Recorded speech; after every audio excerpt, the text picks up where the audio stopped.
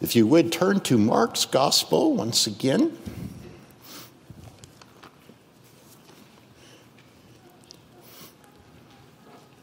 We want to continue with the next parable in this chapter of Mark of the parables. Mark chapter 4, verses 26 through 29.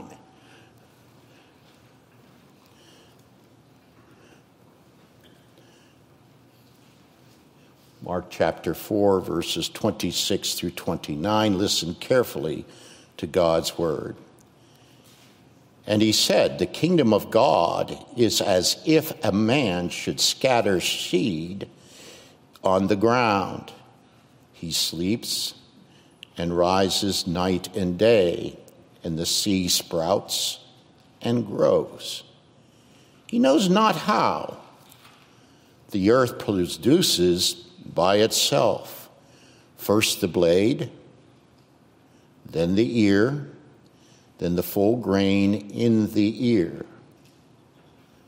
But when the grain is ripe, at once he puts in the sickle, because the harvest has come. Let's pray.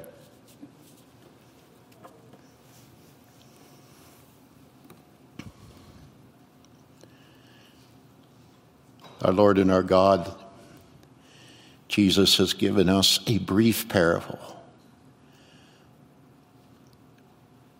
but it is packed concerning the truth of his kingdom. We ask that you would open our ears to hear, our eyes to see the truth, the edification of his wonderful words. In Christ's name, amen. How many of you have what they call a green thumb? Pastor Bill does not possess a green thumb. I can prove it. Nor has Pastor Bill ever worked on a farm. Perhaps there are those here today that have worked on a farm or have done some type of farming. Farming has been traditionally understood as a very hard occupation. I was reminded and told of that when I got opportunities to preach in the Cadillac, Michigan area when I was in Grand Rapids, a very strong Dutch farming community.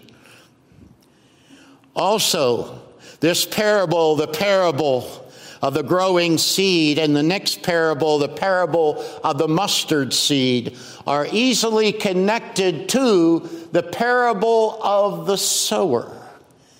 As we focus on the parable of the growing seed here in verses 26 through 29, scholars note that as you view the man in the parable as a farmer, it seems that he is not a very effective farmer.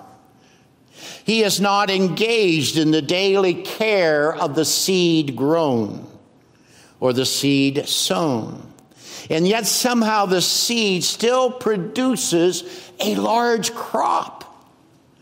How can that be? There are daily tasks to make sure the crop is nurtured. But this farmer does none of that. In fact, we could say that the farmer here in the text is laid back, and thus this parable does not portray a real picture of farming. In the natural picture of farming, if the crop is left by itself or to itself to grow on its own without the daily diligence of the farmer, the crop would most likely not be worth harvesting. It would be a poor and a bad crop. Since the parable does not convey a realistic picture of farming, then we know that Jesus must be pointing us to a deeper, a more spiritual meaning for the parable. This is not surprising, is it? After all, as we remain within the context of Jesus' own explanation, speaking in parables, did he not tell the 12 and some others with him back in chapter 4 here, verses 10 and 11, "To you has been given the secret of the kingdom of God, but to those outside his chosen people, they have not received the understanding of the secret of the kingdom." Congregation, I have already presented a case that these remaining parables following the parable of the sower are addressed to the crowd. But to understand the parable that is placed before us this afternoon, you will have to go beyond the reality of the everyday farmer. Your mind, your heart will need to be transformed into the supernatural spiritual realm of the eternal significance of the revelation of the kingdom to grasp what is going on in this particular parable. Yes, simply put, the parables are a stumbling block to the unbeliever, but they are nourishment to your soul, the soul for the true believer, those whose only desire is to be fed the secret of the kingdom of God by their Savior, Jesus Christ. Do you wish to be enriched in your heart from Jesus and his word? Do you want to be part of the full grain that is ripe for the days when Jesus' final harvest comes? What is your heart saying to you, to these questions being raised before you right now? Interestingly, once again, we have a text, a parable, that only appears in Mark's gospel. It fails to appear in Matthew, Luke, and John. Perhaps one of the reasons for this is that its profound message connects easily with Mark's evangelistic theme of the gospel of the good news and how the church must understand how Jesus in his word goes forth into the world. This parable provides extra clarity for those who have ears to hear as to how the gospel of God will go forth calling sinners unto repentance and faith. Let us focus on 2 points about this parable. First of all, the arrival of the kingdom of God and its production from the Son of God's coming on earth until his second coming, the final harvest. And secondly, the effect of Jesus' word and the kingdom of God in the life of his church. Let's begin with the first point. The arrival of the kingdom of God and its production from the Son of God's coming on earth until the second coming, the final harvest. This particular parable accents the positive aspect of the previous 2 parables. Specifically, the light of Jesus, his gospel and the secret of the kingdom is no longer hidden. And for those who are truly convicted by its message, they will enjoy the blessings of the gospel being compounded in their own lives.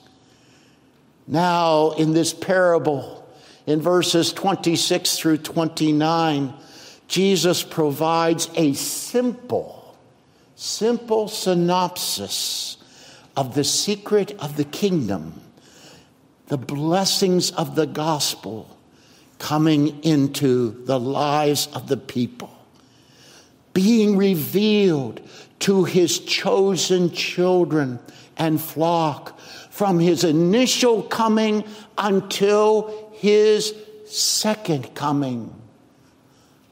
That's what's going on and being spoken to you. The unbeliever is not in view in this parable. Not in view.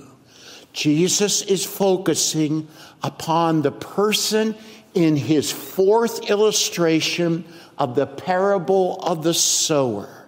Those who have received the seed on the good soil and live godly, productive lives in Jesus Christ. So as you direct your attention to verse 26, who is the man? Who is the farmer? The man is the one who scatters the seed on the ground. So who is that man in this era of the history of redemption?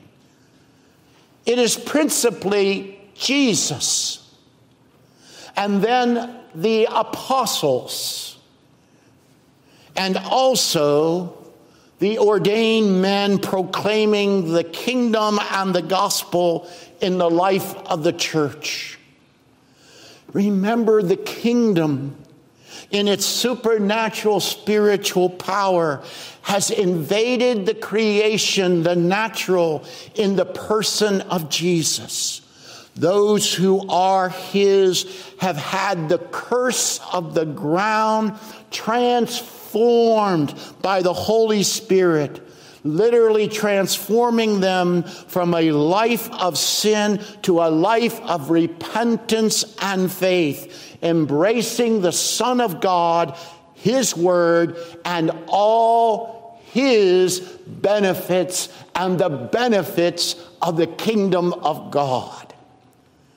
As we make this observation, let us return to an important point in our introduction. The man, the farmer, is portrayed in this parable as being laid back, as being inactive. One scholar says that the parable presents a quiet theology, quote unquote, about the kingdom. In fact, a man is presented as sleeping, if you notice the text, in rising night and day, in doing nothing to keep weeds and other endangering elements away from his crops. Verse 27. Well, wait a second here. Isn't Jesus always present, sustaining, and maintaining his word? Plus, Jesus tells us that the man overseeing the seed does not know how the seed is growing. Verse 27. If the man represents Jesus, what's going on here? Keep in mind, the parable is simply covering the whole era from Jesus' initial coming until his second coming. The seed, the secret of the kingdom, is initially planted on the ground by Jesus. It is the evangelistic message of the good news of himself and his word.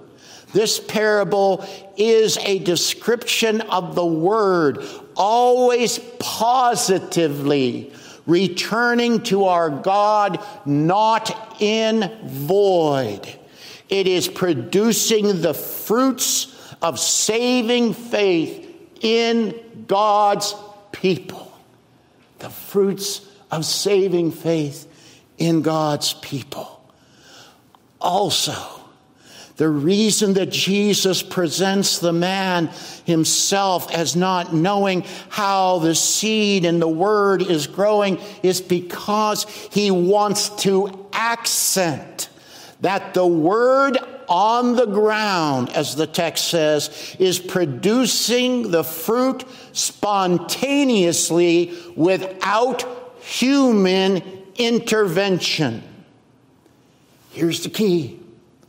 The preaching of the Word of God has the power itself to produce its crop humbly in the creation. I'll repeat that in terms of the heart of the parable. The preaching of the Word of God has the power itself to produce its crop humbly in the creation. Keep in mind that although the man, the farmer, the sower is not maintaining the crop, his crop, he is not presented as abandoning the crop. He gets up, as the text says, each morning to observe his sown seed growing.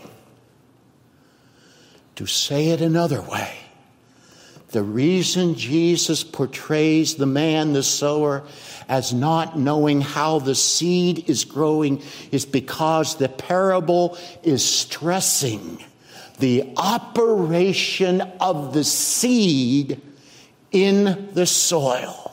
That is, the seed must be allowed its appointed course by God himself as the process of growing and ripening advances towards the day of harvest. Furthermore, based on what we know from Scripture about the third person of the Trinity, the Holy Spirit, it is the Spirit's task of sprouting and growing, as the words are in the text, sprouting and growing the fruit from the preaching of the word upon the transformed soil. It is the Holy Spirit who will apply all the benefits of the good news in the saving message of the person of Jesus to the hearts and to the lives of Christ's church. In this parable, Jesus is directing your attention to the production of his word with respect to the revelation of the secret of the kingdom of God in history until he comes again. Now, secondly, in union with this first observation, the parable speaks of the effect of Jesus' word and the kingdom of God in the life of Christ's true flock. The seed, the gospel of God in Jesus Christ, is initially scattered by Jesus.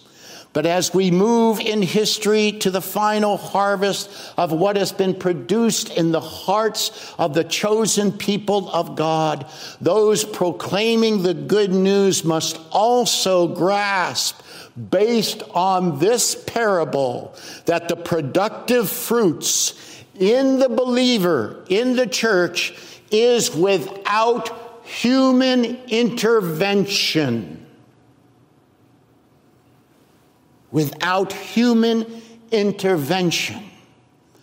The apostles and those that preach the word of God throughout history must understand that the gospel that is sown is solely the authoritative proclamation of salvation through Jesus Christ by sovereign grace alone. By sovereign grace alone. Jesus is stressing, please, congregation, have ears that hear, that the gospel alone, the seed sown, produces the blade, then the ear, then the full grain. Verse 28. Congregation, in a very real sense, 1 Corinthians chapter 1 and a few chapters following is an application of this parable in real time to the life of the church. That church quarreled about who was following Paul. Apollos, Cephas, even Jesus. Chapter 1, verses 11 through 13. As Paul points out, the true gospel in Christ is not divided. Paul does not point us to himself as if he is the gospel. No, he does not. Paul only preaches the gospel that is found in Christ. And how does he describe the gospel that he preaches? We all know that. It is nothing more or less than the resurrected Jesus Christ and him crucified. That wonderful verse that should be on every heart in this congregation. 1 Corinthians 2:2. For the power of Christ's empty tomb and the cross is the sole power of being saved.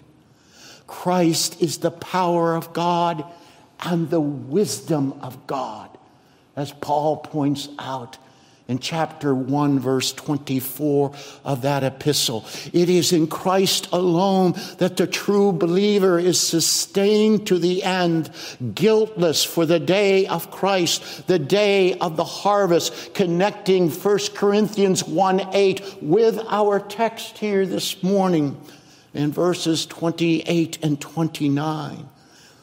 After all, please perceive Paul's humble position as an ordained apostle by Christ himself. Don't miss this. In the context of admonishing the Corinthians, Paul writes to them in chapter 3, verses 5 through 7, the following words. What then is Apollos? What is Paul? Servants through whom you believed, as the Lord assigned to each. I planted, Apollos watered, but God gave the growth. Now listen to verse 7. So neither he who plants nor he who waters is anything, but only God who gives the growth. Only God. Paul's ministry and life exhibits the very parable that Jesus places right here before us. In the final analysis, it is only God who provides the growth and bumper crop in the lives of Christ's church. As we know, Paul and the other apostles will eventually die. Ministers of the true word of God will come and they will go, proclaiming the supernatural spiritual message of the gospel into the transformed natural soil, which is so rich a soil that the seed, the word, produces fruitful gospel living in the lives of the people of God. Even in our prayers, we understand that it is not human intervention that produces the grain, the true church of Jesus Christ. We pray, do we not, as a church? We pray that the Lord will raise up men to preach the gospel for the final harvest, because faith comes by hearing, and hearing through the word of God. Romans 10:17. We pray. We desire to see many to share in that plentiful harvest, that the grain will be ripe by the Holy Spirit. Much too often, the people in the visible church get caught up in so-called gospel ministries that focus upon those who are self-promoting, famous name recognitions. In contrast, when you read the apostolic letters, those writers have only one God to place before the church and the world. It is the triune God of heaven and earth, and the name by which sinful humanity can be reconciled with the living and true God. You know that name, how you yourself have become reconciled between God and yourself. You know that name. His name is Jesus. His name is Jesus, the living Christ. Let me ask you, is Jesus totally sufficient for you? Is his word totally sufficient for you? Or are you looking for more in your life than Jesus?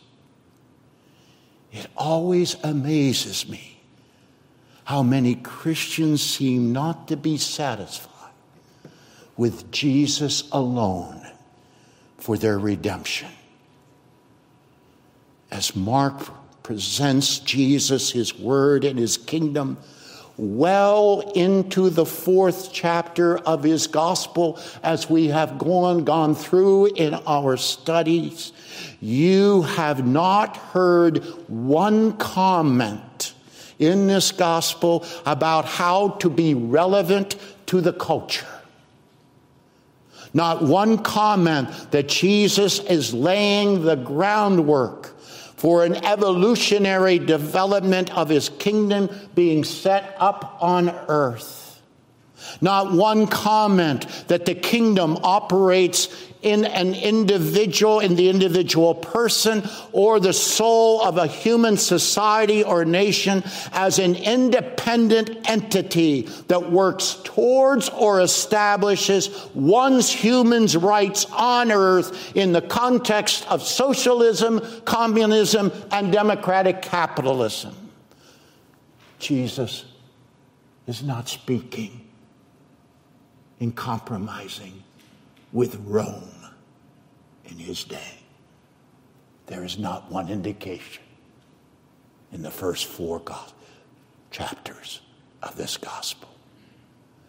Not one comment in which Jesus identifies his gospel with some form of secular social life in his life, or can be easily transferred to our day in the garment of some edition of the social gospel, dressed in conservative, liberal, or moderate clothing.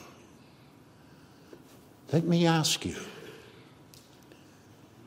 Do you start with how you view the social and political realm in your own eyes, and then you read the Bible? Or do you start with the heavenly nature of God's Word and critique the world socially and politically? Can you truly come to grips with the fact that the kingdom of God ushered into the creation finds its entrance through a person?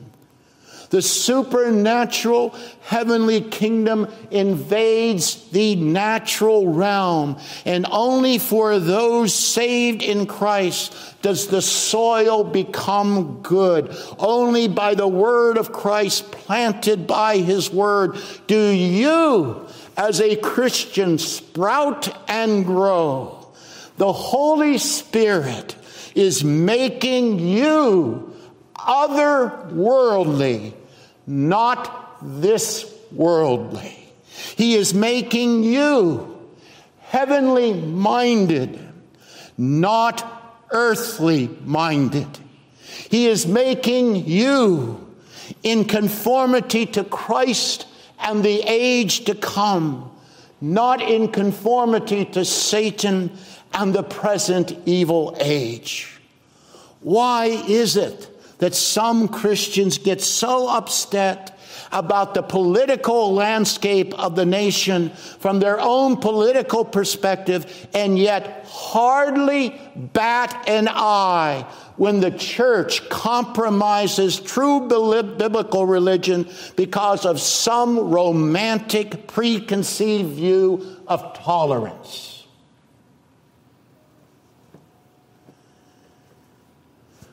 Where is your heart today? Is it given all to Jesus? And only Jesus? And his kingdom?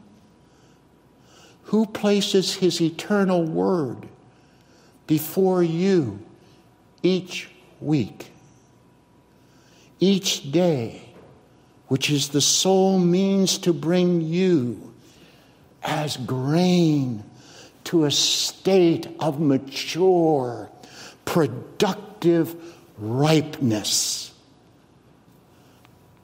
Are you ripe or are you rotten?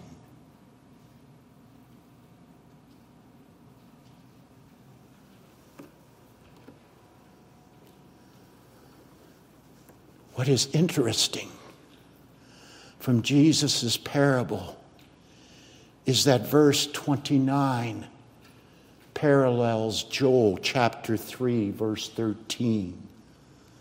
Put in the sickle, for the harvest is ripe. Go in, tread, for the winepress is full. The vats overflow, for their evil is great. But if you notice closely, Jesus only references in the parable the final day of his kingdom, the only day of his coming in the parable for the believers, for those who trust and believe in Jesus by faith. This parable is to be understood and to lift the hearts, your hearts, lift your hearts and souls, the souls of true believers, those whom the seed and the word of the kingdom has produced full grain, whose faith in Christ and his word has matured from the blade to the full grain. And thus, Christ applies, as the text says, his sickle to each saint in his body, with the commending words done by the Spirit in you. What are the commending words of the Holy Spirit and from the throne of God, given unto you who are faithful to the Lord Jesus Christ? Are they not come from the words of Christ himself? Well done, good and faithful servant. It's all by Christ. The Christian religion is the religion of the Father, the Son, and the Holy Spirit. Period. In terms of the almighty work of God upon you. Let's pray.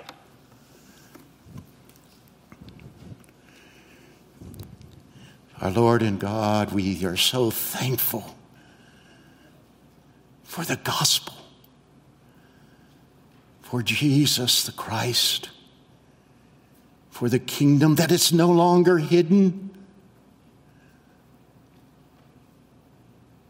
We hear, we listen, we see the word, we read the word. Let it be abundant and overflowing in each of our hearts. And may our hearts live a life that is truly in union with the Father, the Son, and the Holy Spirit forever and ever. Help us, O God, through thy Spirit in our weaknesses. In Christ's name, amen.